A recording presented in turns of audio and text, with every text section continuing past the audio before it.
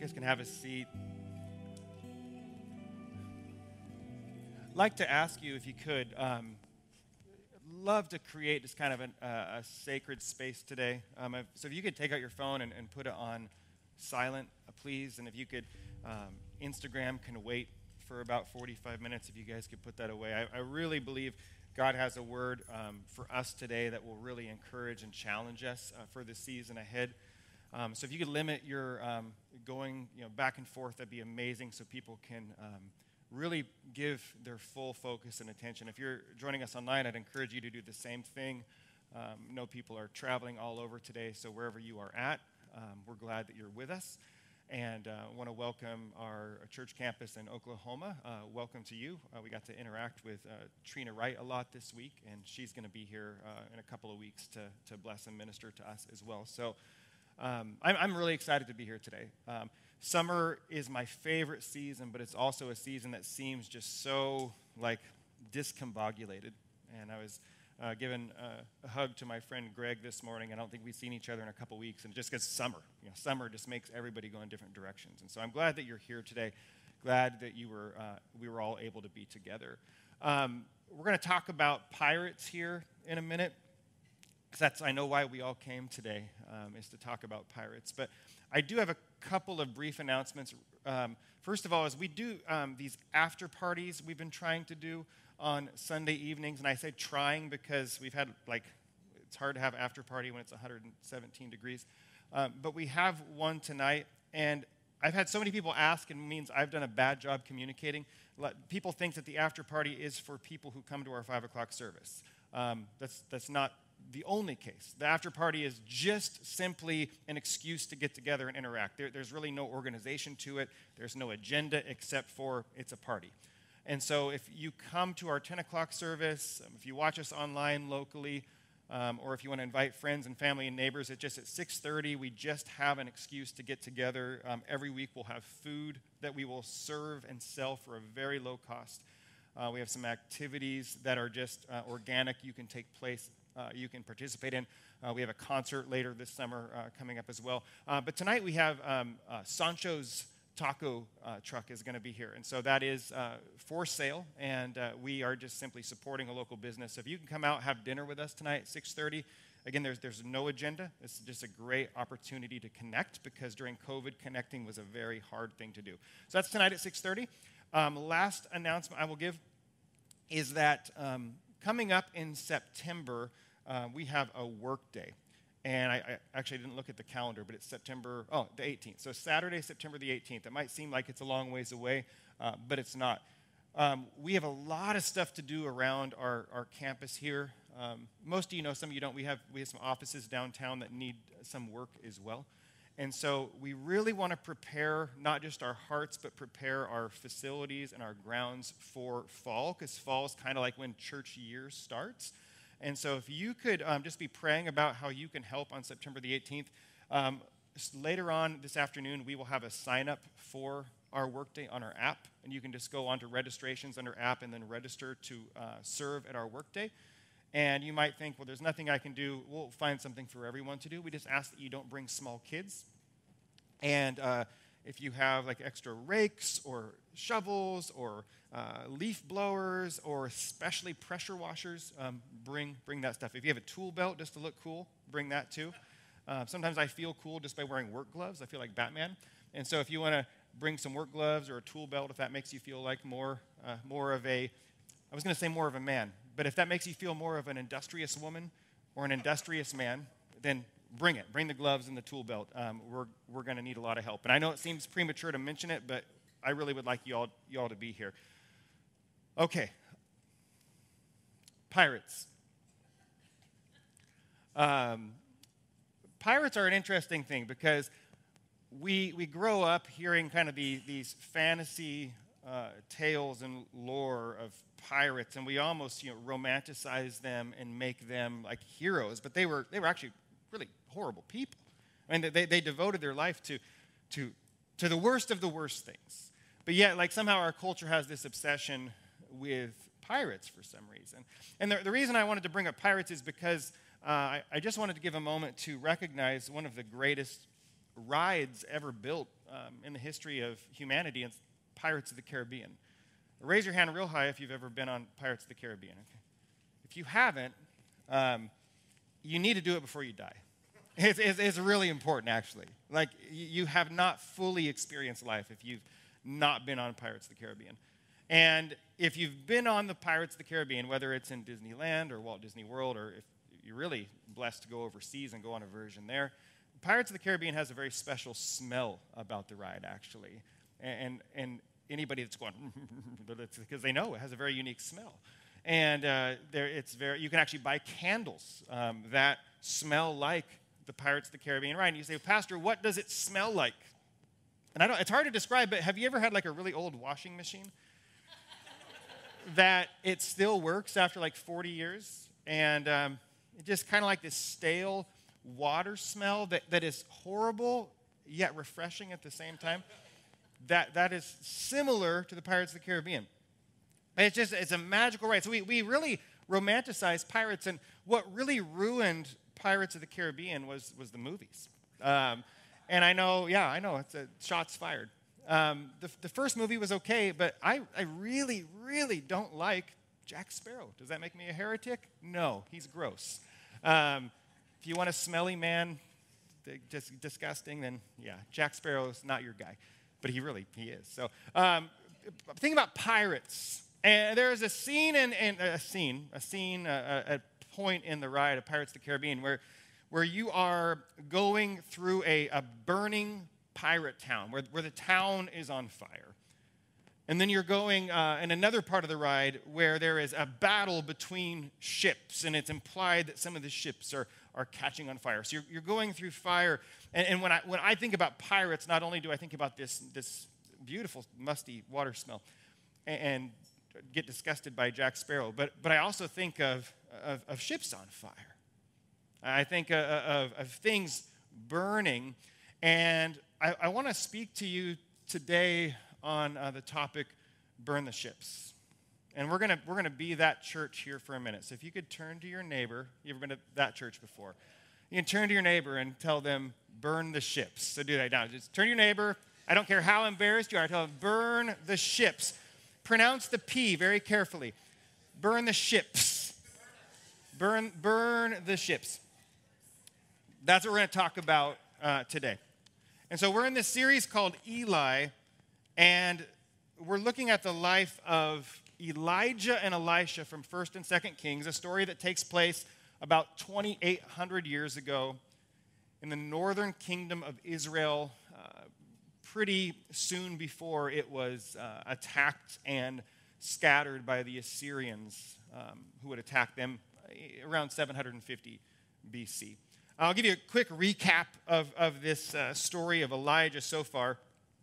Elijah, a prophet, confronts the king of Israel, Ahab, for institutionalized Baal worship. Baal was a false, evil god. I believe actually a real spiritual evil entity that Israel worshipped, and people would sacrifice their children. This is how wretched the worship to Baal was. They would sacrifice their children to Baal.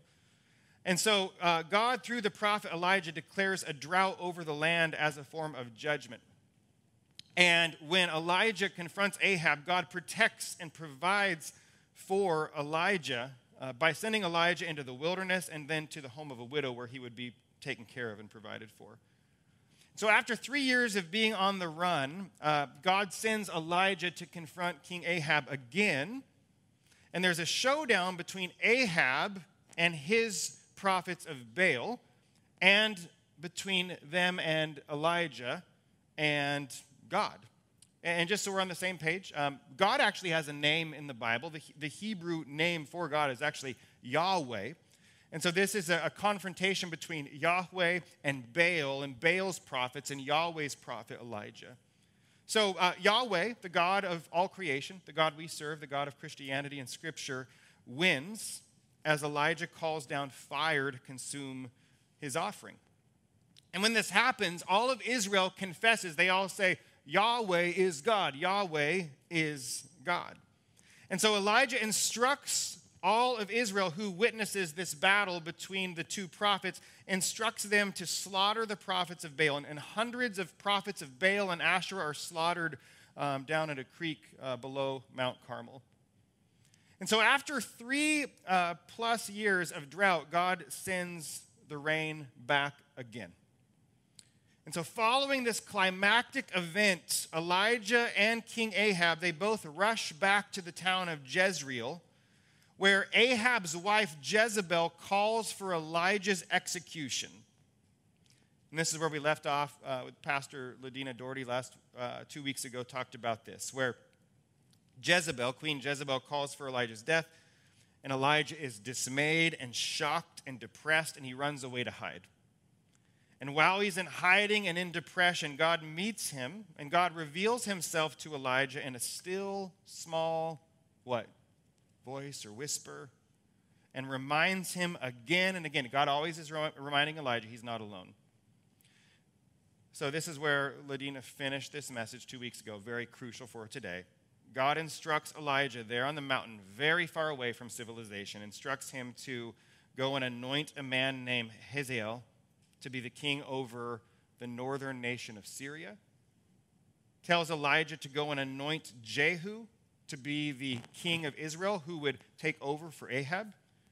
And then tells him to do something strange. Tells him to appoint Elisha, a young man by the name of Elisha, to be a prophet in Elijah's place. And that's why we're calling this series Eli, because their names are Elijah and Elisha. We'll look at what those names mean in a second. And so, kind of bridging these two messages today, what's actually happening here is God is telling Elijah that ultimate victory over Baal is going to come through a change in kings, a change in politics, a change in the kingdoms around Israel, and even through a change in prophets. And so Elijah's name means the Lord, he is God, or it literally means Yahweh is God. That's what Elijah's name means. And if you look back at the story we just went through 2 weeks ago, or 3 weeks ago now actually, what does all of Israel say when God consumes the offering? They actually are in a weird way saying Elijah's name. They're saying, God, he is God. Yahweh is God. The Lord, he is God. They're actually declaring Elijah's name. But Elisha's name actually means God saves. And so Elijah is going to bring people back to at least acknowledging that Yahweh, the God of Israel, the God of the Bible, the God of all creation, is God. But Elisha is going to continue God's theme of salvation, which ultimately won't be realized for another 800 years. So today we pick up the story, and Elijah leaves the mountain that he had fled to. And he's going to, or at least he's called to prepare a way for new kings and new prophets. But if you read through the story, between this week's message and next week's message, I'd encourage you to read through 1st and 2nd Kings, because there's like 6 chapters we're kind of going to skip over, because all of this change in rulers of Israel is going to kind of start to take place over the next couple of chapters. But as you read through all of 1st and 2nd Kings, you realize that Elijah never actually goes to anoint Hazael to be the king of Syria. He never goes to anoint Jehu to be king over Israel. God tells him to do it, and as far as we know, he doesn't do it. We don't know how that happens, but if you read the story, Elisha actually kind of has to step in later and do what Elijah didn't do. But today we're just looking at a few verses. And in these few verses, we do get a brief introduction to the man Elisha. Because Elijah does not anoint Hazael or Jehu, but he is going to anoint Elisha. And as you read this story, it almost comes across to me, and I don't know for certain, but it's almost like he anoints him on accident. It almost looks like he didn't plan on it, but this was so important to God to appoint Elisha in Elijah's place that they do have this connection. Though he did not connect with future kings in the way God called him to, he did connect with a future protege, Elisha. And so as he's about to leave the mountain, he's going down. We don't see him interact with the kings, but he happens upon this man, Elisha. And if you actually remember weeks ago, we started this series with a look at Elisha. We started this story at the end of the story when Elisha is already dead. And if you remember the story, Elisha is so dead. Well, how dead is he? He's so dead that he's just bones in a grave. And there's a battle that takes place, and to avoid being overtaken, someone throws a dead body into Elisha's grave where his skeleton is scattered below. And when their dead body, the corpse touches the bones of Elisha, the body springs forth into life.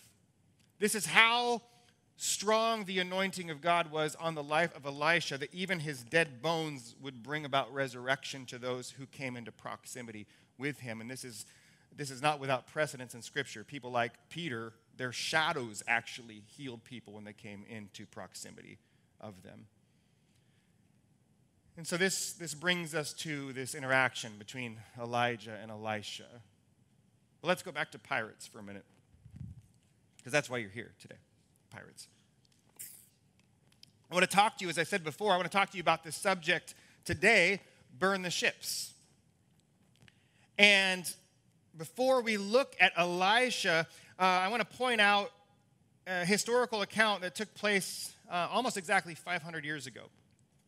I'm going to talk about, for just a brief moment, the Spanish conquering of Mexico. And as I tell this story, I want to tell it very clearly that I'm not saying that it was good that Spain conquered the native populations in Mexico. I'm not saying that colonization of Mexico was good or righteous. I'm just talking about history. I'm just talking about facts.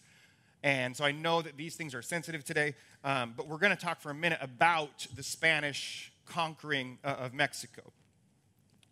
And so there was an infamous conquistador from Spain by the name of Hernán Cortés.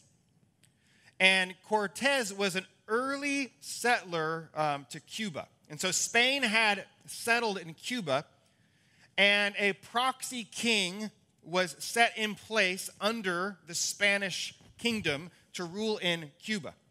And those in power in Cuba for Spain wanted to go and explore the Gulf shores of Mexico. Beautiful place if you've been before.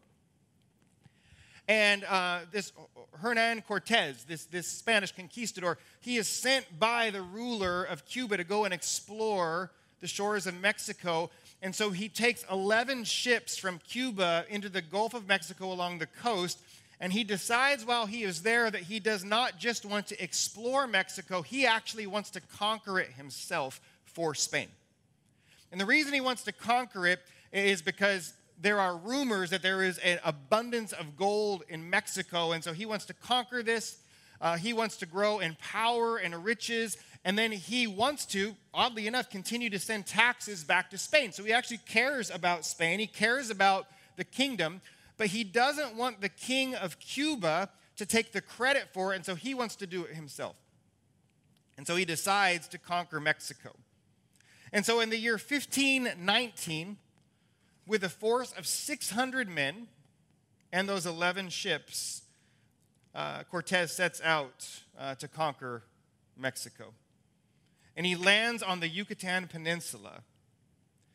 But when he gets there and he tells his 600 men that they are about to conquer what was at the time a very large and dangerous empire of natives who lived in Mexico, some of his crew began to become a little bit uneasy with the prospect of taking over, and they didn't want to die. They're like, whoa, this is a very powerful civilization here with tens and tens and tens of thousands of warriors, some of them literally sacrificing thousands of people on the Temple of the Sun in Mexico. This was not a people to mess with. And so they began to be fearful. Some of them did not want to betray the king that was reigning in Cuba.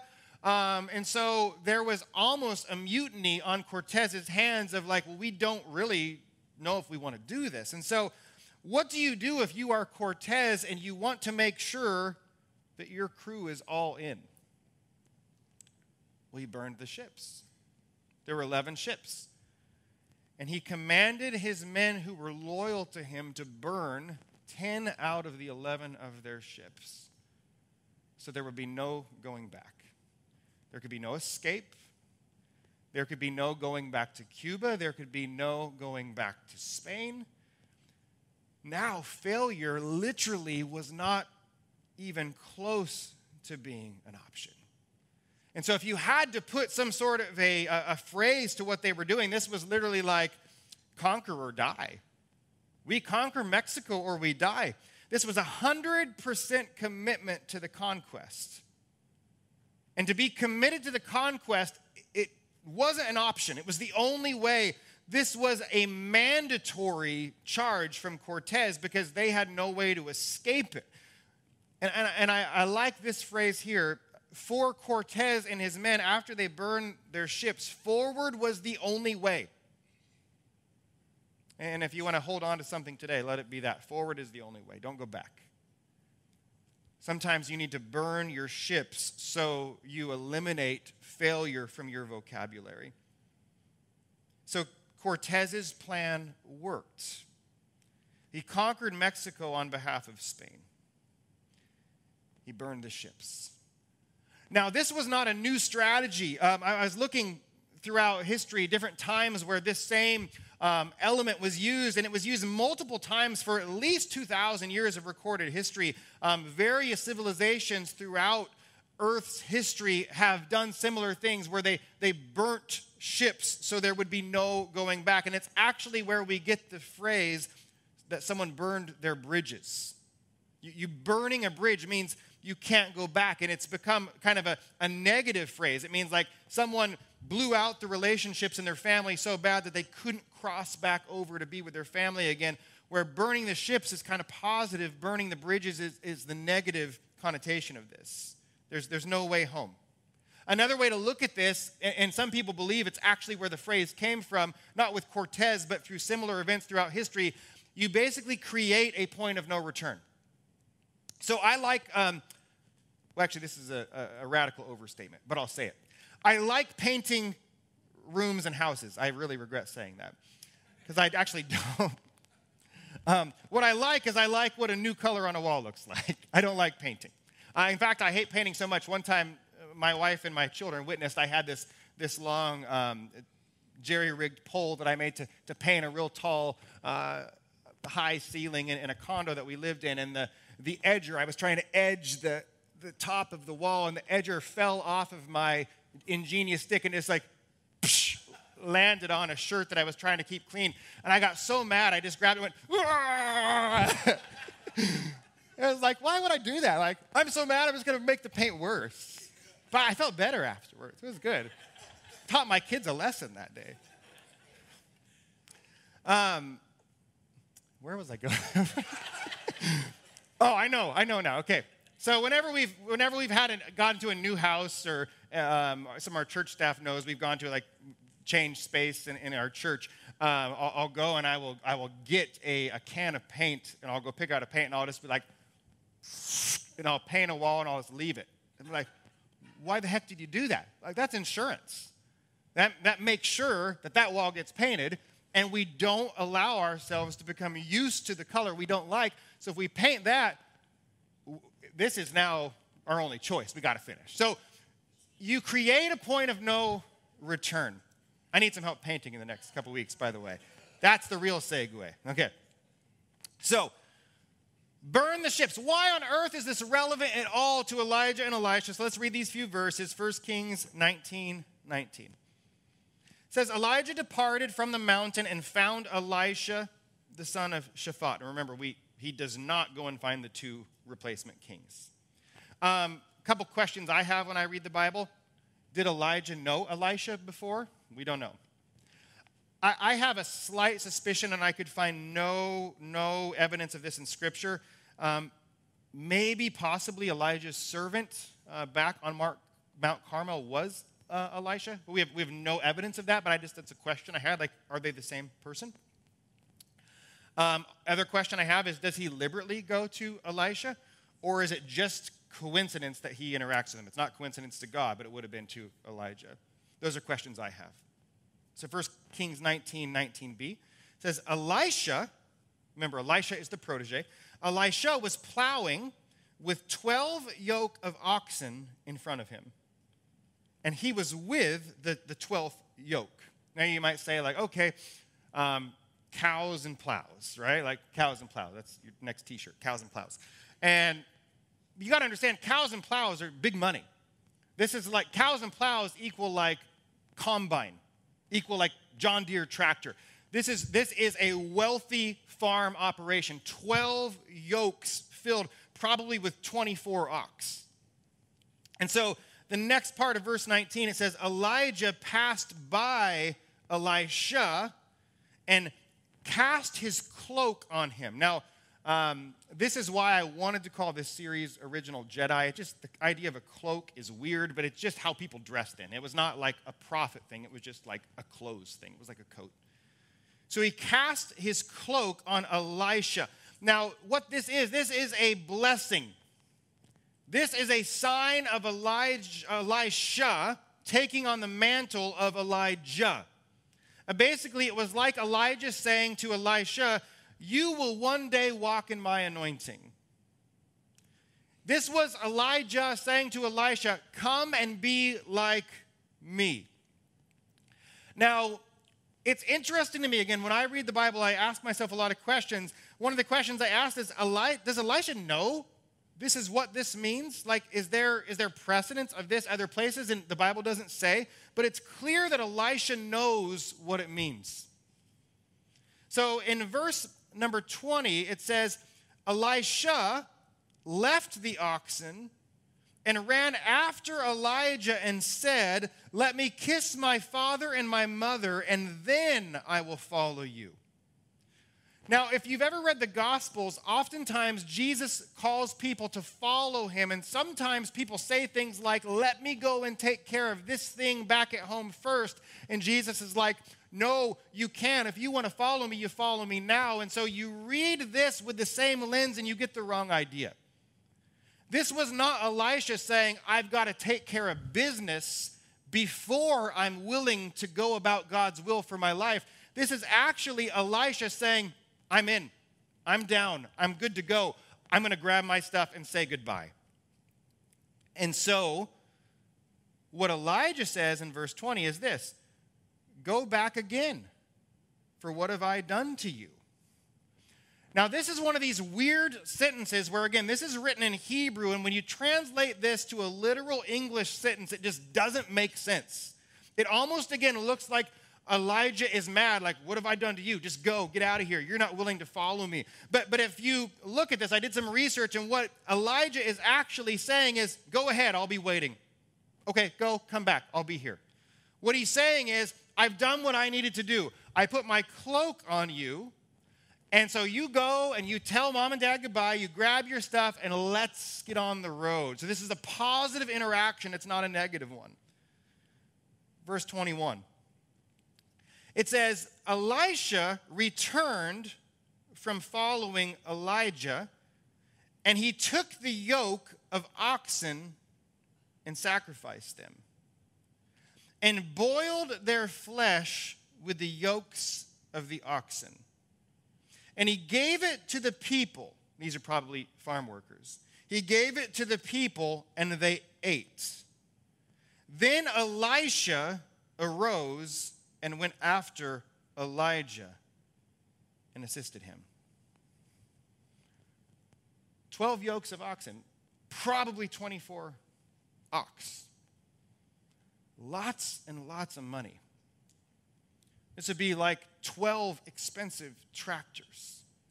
And it says, and I love how whoever writes 1 Kings, as the Spirit is leading them, it says that he burns the yokes first. He takes the yokes off the ox because it's wood. Elisha, this is worth a lot of money in 2021, this wood is. Be careful. So he takes this wood, and he burns the wood, and the fire from the wood, he then slaughters these ox and sacrifices the ox to Yahweh, the God of Israel. And one thing that we often miss in the Old Testament is that oftentimes sacrifice and barbecue are synonymous with the same thing. So you're sacrificing to the Lord, you're giving up of this thing, but then you're giving to others, and so they're not allowing this to go to waste. They eat the ox there that day, this is probably one of the better meals these people have ever had because you don't cook ox. They're too expensive. So this is actually a delicacy. What did Elisha just do? Yeah, he burnt his bridge. What did he do? He burned the ship. What did he do? He created a point of no return. For Elisha, failure was now no longer an option. Elisha had 100% commitment to the mission. It was mandatory. He had no other choice. Elisha eliminated his backup plan. Elisha got rid of alternative options for his life.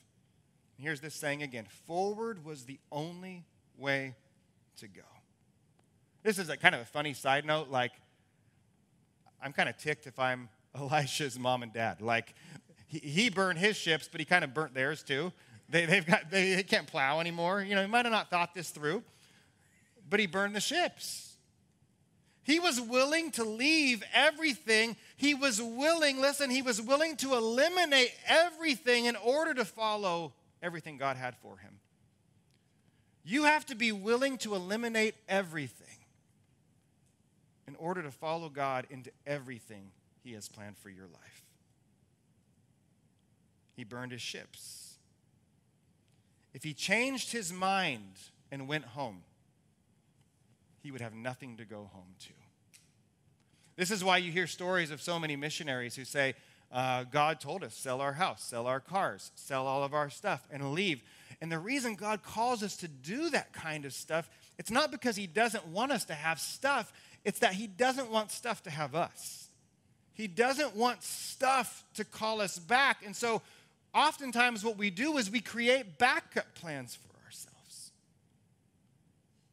We sign prenuptial agreements. If this doesn't work out, we still got the yoke and the oxen. See, when Jesus invited people to follow him, again, remember he said, follow me, follow me, follow me. And so many people came up with excuses and weren't willing to burn their ships. That's why Jesus told the rich young ruler, sell your stuff and give it to the poor. Because the moment that the rich young ruler realized that following Jesus was hard, he would have went back to what he had. And the guy couldn't do it. The Bible says he went away sorrowful because he had so many possessions. He could not burn his ships. Guys like Matthew burned their ships. Matthew walked away from his tax collector's booth. He might as well have burned it because there was literally no going back. He committed treason against the Roman Empire for leaving that tax collector's booth. And if he would have went back to it, it would have meant certain death. If you think about it, it actually took the resurrection of Jesus and the pursuit of Jesus on the life of guys like Peter. Because if you remember, Peter actually left a ship to follow Jesus, didn't he? Remember Peter and his brother Andrew, they were fishermen. Jesus called them, follow me, I'll make you fishers of men. It says that they left everything and they followed Jesus. So leaving everything meant leaving an expensive fishing boat. But you see, Jesus died on the cross. Peter betrayed him 3 times. Do you ever pay attention to what Peter did after the resurrection of Jesus? He actually literally went back to his ship. And Jesus had to go to him yet again and say, hey, I'm restoring you. I love you. Get back on mission.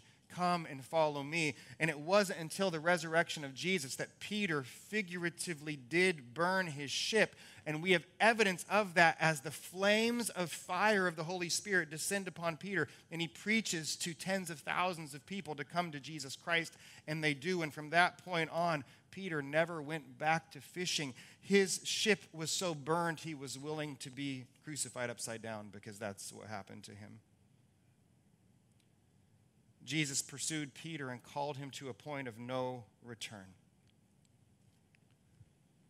I have been in vocational ministry for almost 17 years. And over these last 17 years, I have a lot of well-meaning people ask me what my backup plan is. Anthony, what will you fall back on if ministry doesn't work? What's your backup plan if this whole, giving your entire life to Jesus, if it doesn't work, what's your backup plan? What will you fall back on? And for some of you diligent financial planners, this might hurt to hear, but I don't have one. I don't have a backup plan. Why would I fall back on something God has not called me to? Why would I leave a backup plan when forward is the only way? Very, very common question. Pastor Anthony, what would you do if you weren't in ministry? And I would do just about anything I could to not be in ministry. But I'd be miserable. Backup plans. Things to fall back on. Fantasizing about what I would do if I wasn't this or that. Those are ships. And I burned those ships a long time ago. So I can say for my ministry, I'm 100% committed. Failure is not an option for me. Forward is the only way to go. How about you? And this is not said with pride or arrogance. I prepared this message 2 weeks ago, and for the last 2 weeks, I wanted to give up a whole lot of times. And it took people like my wife talking me off those ledges, preventing me from getting back on the ship. So what's your backup plan if serving Jesus doesn't work? What will you fall back on if this whole Christian thing doesn't work out for you? You see, my commitment to ministry is nothing compared to my commitment to Christ. My commitment to ministry should be nothing compared to your commitment to Christ. Any ship that could sail me back, any ship that could lead me far from Christ, any ship that could steer me in the wrong direction, I had to burn. And I have to burn daily. When Jesus called me to follow him, I had to leave everything behind. I had to follow him past my doubt. I had to follow him past my opinions. Let me say that again. I had to follow Jesus past my opinions. And I had to follow Jesus past my own feelings, because feelings are great at lying. And I had to trust that Jesus knows what's best for me. I had to realize that there was nowhere else I could go but to him. I had to recognize that there would be no true satisfaction, no true contentment, no true joy apart from Jesus. And daily I had to burn the ships as they presented themselves to me. And ships will present themselves to you every single day, telling you, you could sail back, you could go back. It was easier where you came from.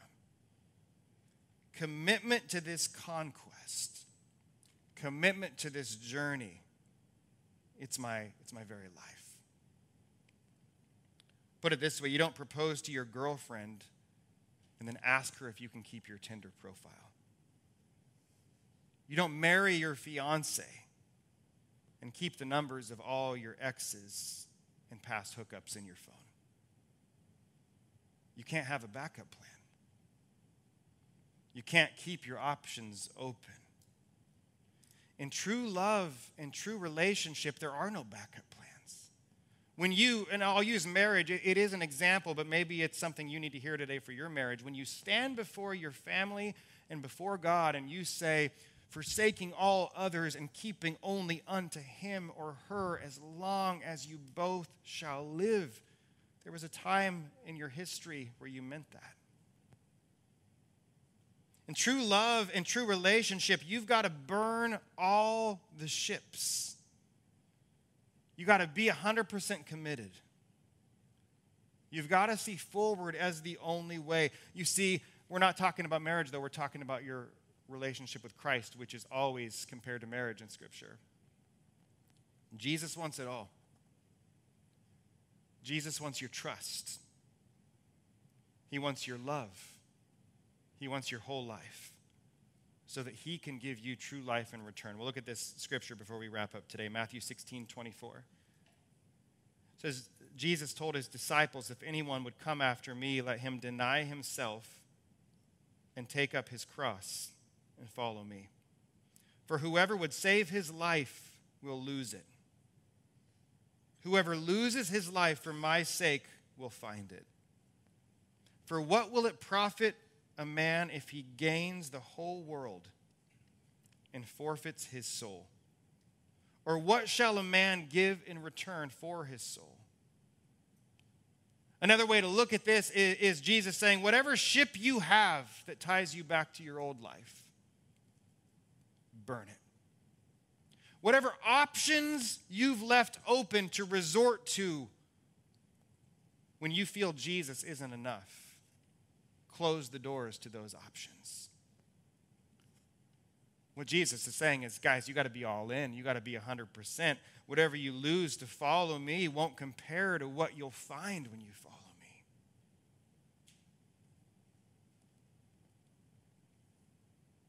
You do what you can to eliminate distraction around you for a second.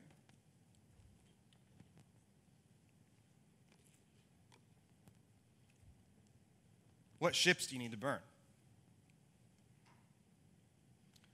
What ships do you need to burn? Remember, in case that for some reason you've missed this analogy, burning a ship means you eliminate the ability to go back to where you came from. It means you eliminate the option of failing, and you ensure that conquering and victory is the only option. Forward is the only option. Some of you need to burn the ship of constant partying. Some of you need to burn the ships of your hidden pornography addiction. Some of you need to burn the ships of looking for other people to justify your actions. I want to speak to that for a second because that's something I see weekly is people will come up to me and say, Pastor, what does Scripture say about this? What does God's Word say about this? What does this look like as a Christian? And I'll say, hey, I'm going to show you what God's Word says. And then I'll hear of like 15 other people that those people go to looking for someone to justify their sin, hoping that someone gives them a different answer. A person can't tell you what you can or can't do. God already has. So quit looking for someone to give validation to something that God has already spoken as evil. Burn the ships of secret contact you have with people that aren't your spouse. Burn the ship of making excuses for your sins. Well, the reason I do this is because burn the ship of, I don't need to go to church to be a Christian. Burn the ship of finding identity in your sin.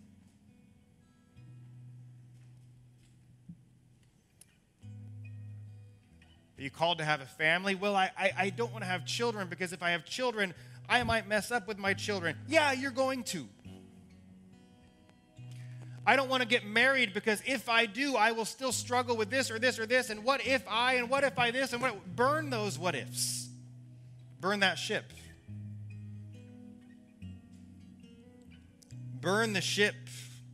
Maybe you're being called into a different form or a different commitment level of ministry, maybe even missions. Well, you need to burn the ship of financial security. You need to burn the ship of material possessions. You need to burn the ship of my college education will be wasted. I've heard that a lot. If I go into this ministry, then I gave 6 years of my life for nothing for your college education. No, you didn't. God had you there for a reason. Burn that ship and move forward. You need to burn the ship of my family won't support me. Most of the people who asked me what my backup plans were, what I would do if ministry didn't work out, were family. You got to burn the ship of family won't support me. You need to burn the ship of certainty. You need to burn the ship of failure. You need to burn the ship of keeping your options open. And some of you need to burn the ship of finding the perfect church. Well, I will serve when I find the perfect church. I will give when I find the perfect church. I will go into ministry once I find the perfect church to serve in ministry at. I want to tell you something, you're not going to find it. Far from it. That's just a ship that's keeping you from doing what God's called you to do. Jesus is calling. He's placed his cloak on your shoulders. He's placed his spirit on your life. Like Elisha, run after him. Like Elisha, burn your yoke and your oxen. Like Elisha, go and tell your mom and dad goodbye and follow. Here's something fascinating. There is no story of Elisha if Elisha didn't burn his ship. We wouldn't have the stories of Elisha who actually did double the miracles of Elijah. We would never have it unless that guy burned the ship so he couldn't go back to where he came from.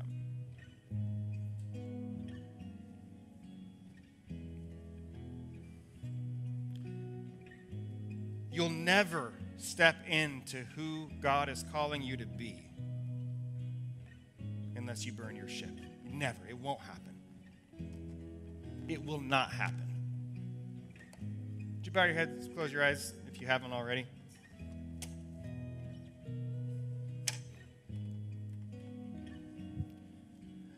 Casey's going to close us out in a song here in a second, but in a few minutes I want to invite up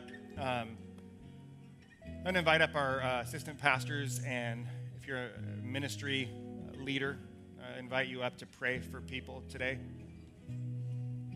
In just a moment, as we sing this closing song, if God has put on your heart a ship that you need to burn, and you just need a little bit of spirit empowerment, you need a little bit of courage, a little bit of support from a brother or sister in Christ, and mainly from God. Once we start singing, I'd like you to come up to the front, come up to our altar here, and we just like to lay hands on you, pray for you.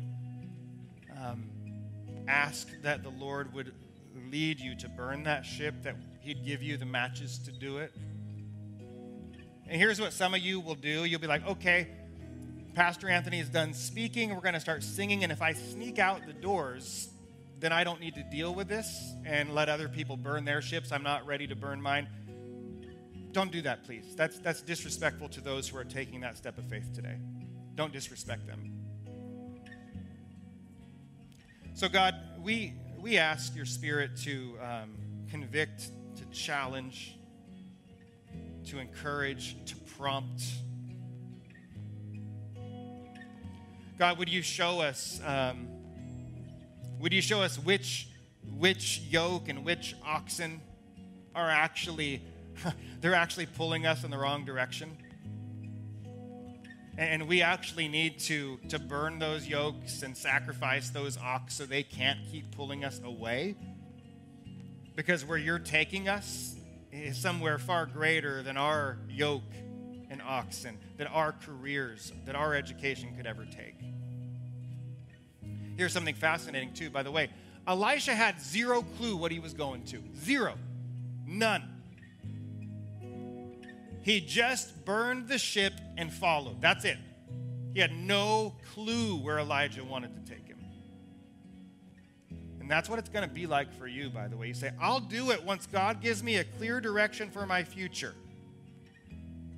I'm all about vision. I'm all about trusting God and having God lead us into the future. But let me be the first to tell you, that's not how that works. Because if you're waiting for clear vision of where you're going, you're still riding in that ship that's going in the opposite direction, and God's saying, burn it, and follow.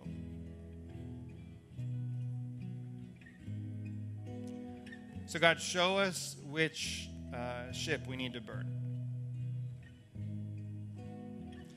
Show us which bridge needs to be burned so we can't cross back over to our old life. God, I 100% not just believe, I know that there are people here who are called to another level of ministry in regard to their time commitment, in regard to what they're doing, in regard to stepping away from other things that are not fruitful. I pray that they would be capable of burning the ship that holds them back. Let them trust in you. God, I know with certainty that there are some here today who are sailing on a ship of sinful living, yet declaring that they're following you, but their ship moving in the opposite direction is sending the exact opposite message. God, I ask in the name of Jesus that they would leap from that ship, burn it, and not leave going back to it as an option that's open. God, you're also showing me that there are people in relationships that they are not to be in. Relationships they are not to be in. And that partner, that person they're in a relationship with, it represents a ship that they need to burn, and they need to cut ties, and they need to follow you and walk away from a relationship that they are not to be in Jesus' name.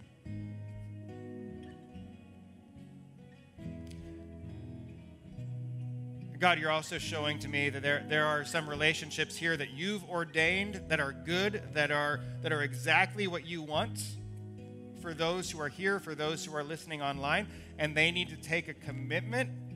They need to make a sacrifice for one another. They need to walk towards marriage, God.